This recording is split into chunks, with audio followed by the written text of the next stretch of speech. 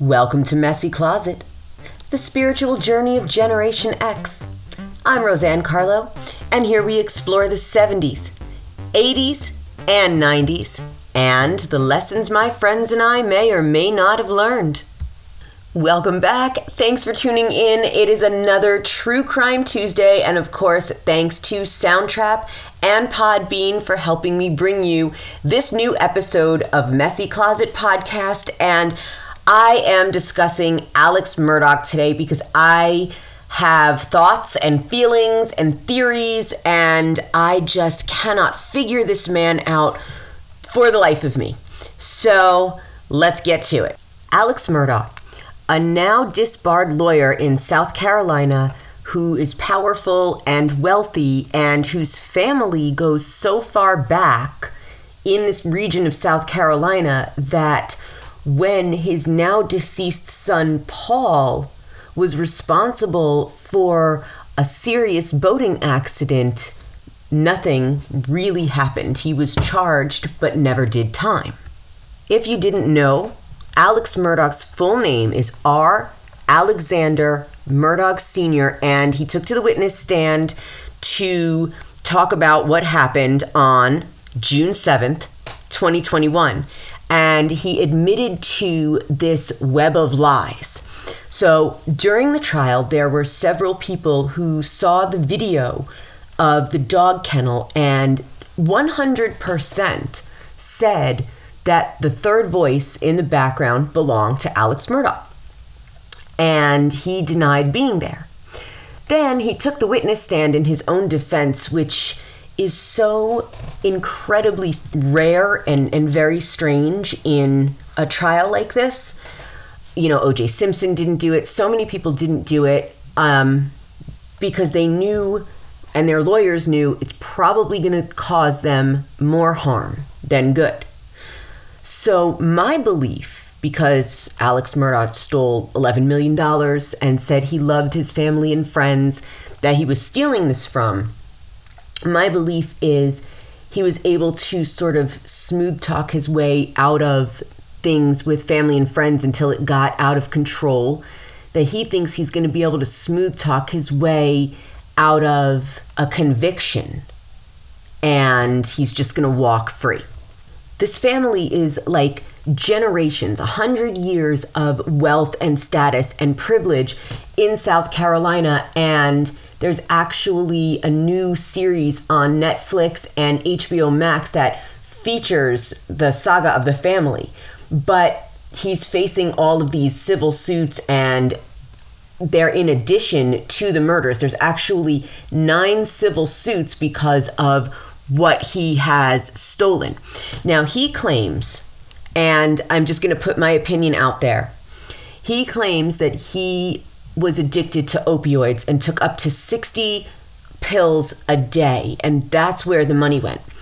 Now, I have a few problems with this. Knowing people who have had opioid addictions, is there's no way you can put 60 opioids in your body in a day without overdosing. Like, you would OD, there would be no way. It's impossible. You would be dead by now. So 60 pills a day, probably no, but he's also admitted to being a pathological liar. So he said that the opioids made him lie and steal money. Now, I'm not saying that people who have had drug problems haven't stolen things here and there, but we're talking millions upon millions. So I believe that all of this is just a lie to try to get him out of it. Well, I was addicted to opioids. Well, if you were so addicted to opioids, where's your problem now? Why are you clean and not relapsing? And, you know, you're able to speak with such clarity and bullshit, if you ask me, on the witness stand. I think he did himself in with the witness stand thing because I really think that he thought he could outsmart the system. This dude's pulling like an Amber Heard, but he's trying to get off on a murder conviction.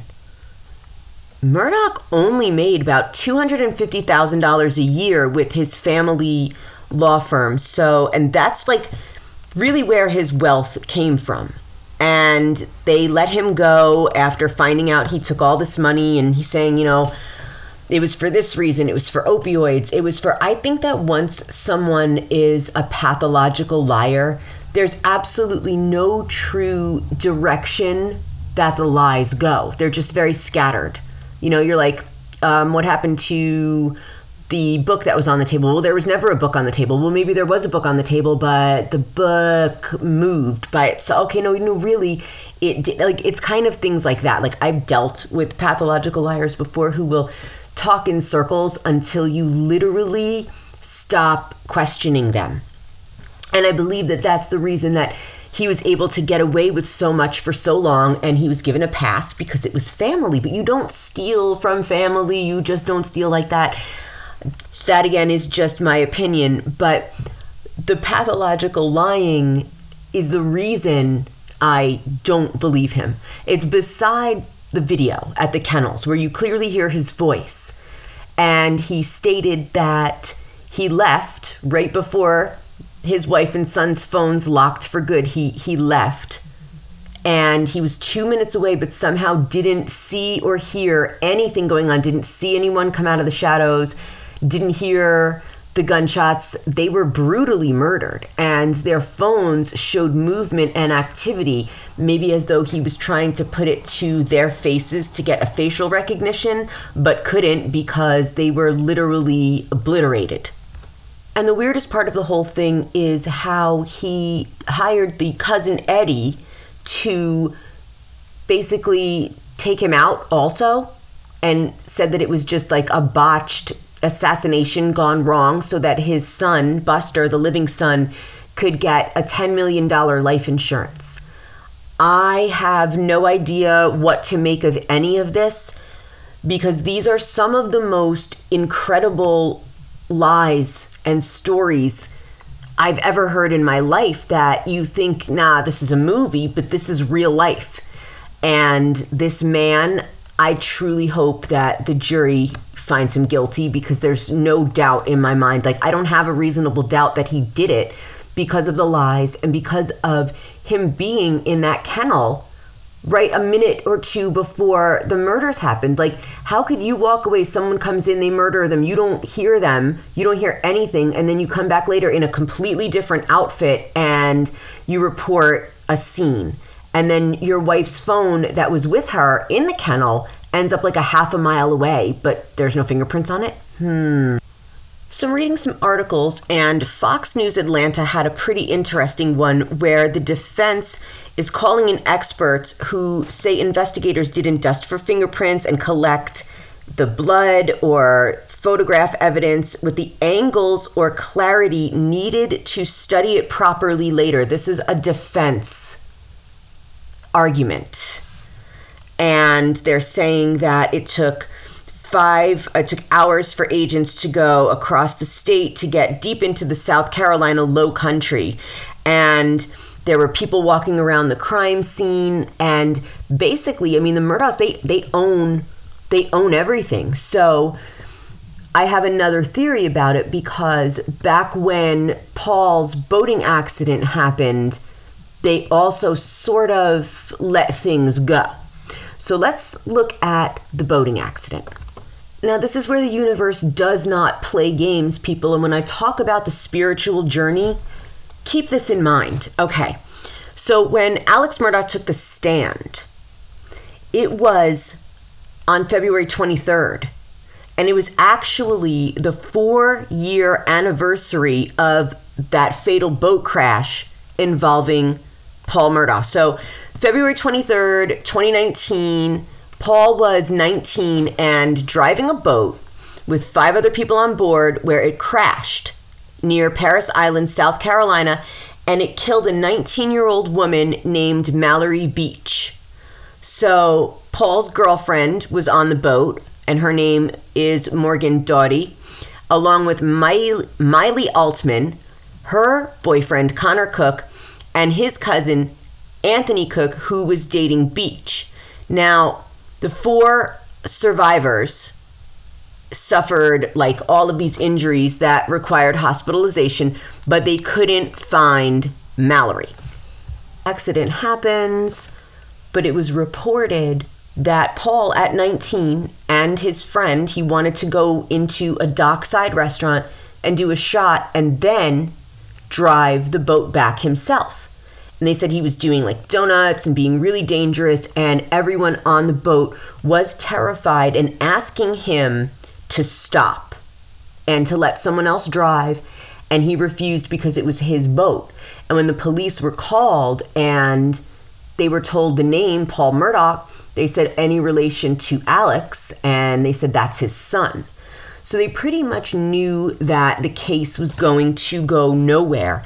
And a security guard overheard them saying to her, like on the phone, well, she's gone, don't worry about Mallory and her body. But she was found a week later and recovered on March 3rd, 2019, 5 miles downriver from where this boat crashed. Alex Murdaugh stated that he did not kill Maggie and Paul, his wife and son, but he also doesn't believe that anyone involved in Paul's accident had anything to do with it either. Now, Maggie's sister took the stand, and, they were talking about like number one concerns, and her number one concern was finding out who killed her sister and her nephew. And she said that she found it strange that when she spoke to Alex, his main concern was proving Paul's innocence. So I have a theory. My theory is, number one, Alex Murdaugh was going to steal regardless of murdering people. His first and foremost was he was a liar and a thief and wanted money, and he was going to, at all costs, do whatever he needed to do to get that money. So it's possible that his wife caught on to the money schemes and started asking questions, but it's also possible that they had differing views of Paul's accident. And personally, I feel that Alex Murdaugh felt that Paul, at 19 years old, brought a lot of shame onto the family because his issues, what he did wrong, his drunk boat driving that killed someone, got out into the news, and it was very embarrassing. And I feel that a lot of anger and aggression and just all sorts of ill will built up within Alex, who was already someone who would lie and steal and cheat. And maybe Maggie, was just the doting mom who knew her son had done something terrible, but was still going to be by his side because that's what a parent does, right? Just because your kid does something wrong, no matter how bad, you don't stop loving them. So I feel that there was discord there. And I think that he just, in a moment of, I don't want to say it was passion, because I feel like he planned it. He knew what he wanted to do. His animosity towards them was growing. And like I said, I think he thought, I can just sweet talk a judge, a jury, the police, whatever it is, out of it with my crying and my acting skills and, my whole deal, and switch the story as I need to go and blame everything on lies because I was addicted to opioids. Now, a man who's addicted to opioids is definitely not going to be able to take any sort of weapon and do the damage that he did to his wife and child that happened. So there's that. But I think that there was just a lot of animosity, there was a lot of fighting, and there was a lot of embarrassment from Alex, because then I feel he thought, okay, maybe people are going to catch up with me now, right? Catch up with what I'm doing, catch on to me. And they were. So I feel like that started to unravel a lot of things, because it brought a lot of unwanted attention to his family. And this is a family that was able to get away with things for 100 years. So there's all of that. And I just feel that he snapped. And I still don't know in what type of close range you would have to be for what happened to his son's head to have happened, that the brain arrived for the autopsy separately. I mean, literally, like blew his brains out of his head. And there were 2 different weapons used. And I think that he did that to try and prove it might have been 2 different people with obviously 2 different guns. And that is my theory. To Alex Murdaugh and his murders, the SLED agents confirmed on the stand that the prosecution doesn't have the murder weapons in its arsenal of evidence, and really it's mostly Maggie's phone that would bear witness to the final moments of her life. So this is crazy because cousin John Bedingfield, he's a second cousin, and he is the South Carolina's Department of Natural Resources officer, and he's also a custom gun maker. And he testified that between 2016 and 2018, he custom built 3 AR-style rifles in blackout caliber to fill special orders from Murdaugh, and 2 of the guns were fitted with slings and thermal scopes, but 1 went missing. A .300 blackout caliber weapon was used to kill Maggie Murdaugh, and several blackout cartridges found at the scene of the murders matched in several ways other rifle cartridges found around the Murdaugh estate, leading the prosecutors to suggest that Maggie was killed with a family weapon. And this is from the greenvillenews.com. Also, according to this article, is a little bit of controversy that sparked some debate. So he calls 911, it's 10:07, he's in a t-shirt and shorts, not the outfit that people saw him in that day. And he speaks with the SLED officers. So this was conducted on June 10th, 2021. It was 3 days after the murders, and it's kind of like sparking like a difference of opinion between people and what they are interpreting. So during the interview, Murdaugh breaks down weeping when asked about the crime scene, and he appears to say, quote, "It was so bad. I did him so bad." And Croft testified Monday afternoon that's what he heard Murdaugh say. But during cross-examination, they played the video again at normal speed and at 1/3 the speed, asking if it wasn't clear that they heard Murdaugh say, they did him so bad. So Croft, he says, I am 100%, I know what I heard. I'm confident in it. I do not need it interpreted, basically. And they said that this was a confession. But of course, his lawyers are going to say that it's not. I mean, this guy is literally trying to talk his way out of murder, and I just don't see any way out for him. I don't see a reasonable doubt that he didn't do this. Changing your clothes, hiding the murder weapons, and then saying you were in the room with your murdered wife and son about a minute or 2 before the murders were believed to have happened. It looks like shell casings from what's on your property. One of the guns that was custom made for you is missing. Nothing that this man says makes sense, but the evidence all points in a direction. But, kudos to him for trying to stick with the story and sticking with the lie. I just don't think it's going to work. And the fact that the murder weapons were never found and there are no clues leading to outside people having done this, it just says to me that the hour that he waited to call the police, it was over an hour, he was getting rid of the murder weapons, he was getting rid of his clothes, he was cleaning up, and he was making himself look innocent and preparing to be a grieving husband and father. He was in the car breaking down, crying to the point where these SLED agents were giving him tissues. Like, when people hand you tissues, you have to be ugly crying, because nobody normally hands you tissues. I heard that a juror actually handed him tissues as well when he was being questioned by his own attorneys, but then the tables turned. But he started rocking back and forth and getting emotional in court and grabbing tissues from the defense table. So I think he's overplaying it. Like, as someone who has, done a lot of acting, even though I'm not a professional, I still can tell when people are bad actors and overacting. And he absolutely is. Now, these are 100% my opinions to go along with the facts of the trial, but we've just got a serial liar here who will do and say anything to get himself out. And all he needs is these jurors to agree that there's a reasonable doubt that he did not do this. So I hope that the prosecution continues to grill him.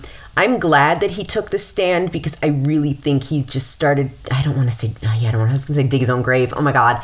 But he really started his own downfall with this. And I hope he ends up in prison for the 30 plus years that he's looking at. Because, I don't understand taking a life at all, much less your family members, especially a child. But like I said, my belief is that the animosity and anger had grown towards Paul for dragging the Murdaugh family name through the mud and on the news for all of this, horrific underage drinking that resulted in the death of a beautiful young woman, Mallory Beach. People don't forget these things, especially in this day and age. You can look up anything on the internet anywhere, and just the same with the iPhones of Maggie and Paul. There was movement, and it detected all of these things after they most likely were killed. You can't get away with things like you used to. And even back in the day, before all of this technology, detectives know what they're doing. The defense can cry that things weren't done right to begin with, but they were probably doing favors to the Murdaugh family, which is why certain things maybe weren't done a certain way. I believe that there are people who are afraid to go after higher-ups like that, especially in small towns. So that is not just my opinion as someone who's looking from the outside, but it's my opinion as someone who tried to go against some higher-ups in a small, wealthy town and lost everything because of it, because they have more money. The world go round, and when this Murdaugh family, it seems like money made their world go round. My mother used to say something when I was a kid. She used to talk about the haves and the have-nots, and that we were the have-nots, and we had to be way more careful about the way we lived our lives because we didn't have the money to get out of the same kinds of troubles. But I don't think that there's anything in the world that Alex Murdaugh can do to get out of this. I truly hope not. I truly hope he gets the 30 years for these heinous crimes. So you guys let me know what you think. And thank you for tuning in for this episode of True Crime Tuesdays on Messy Closet Podcast. And don't forget to keep art and keep love alive.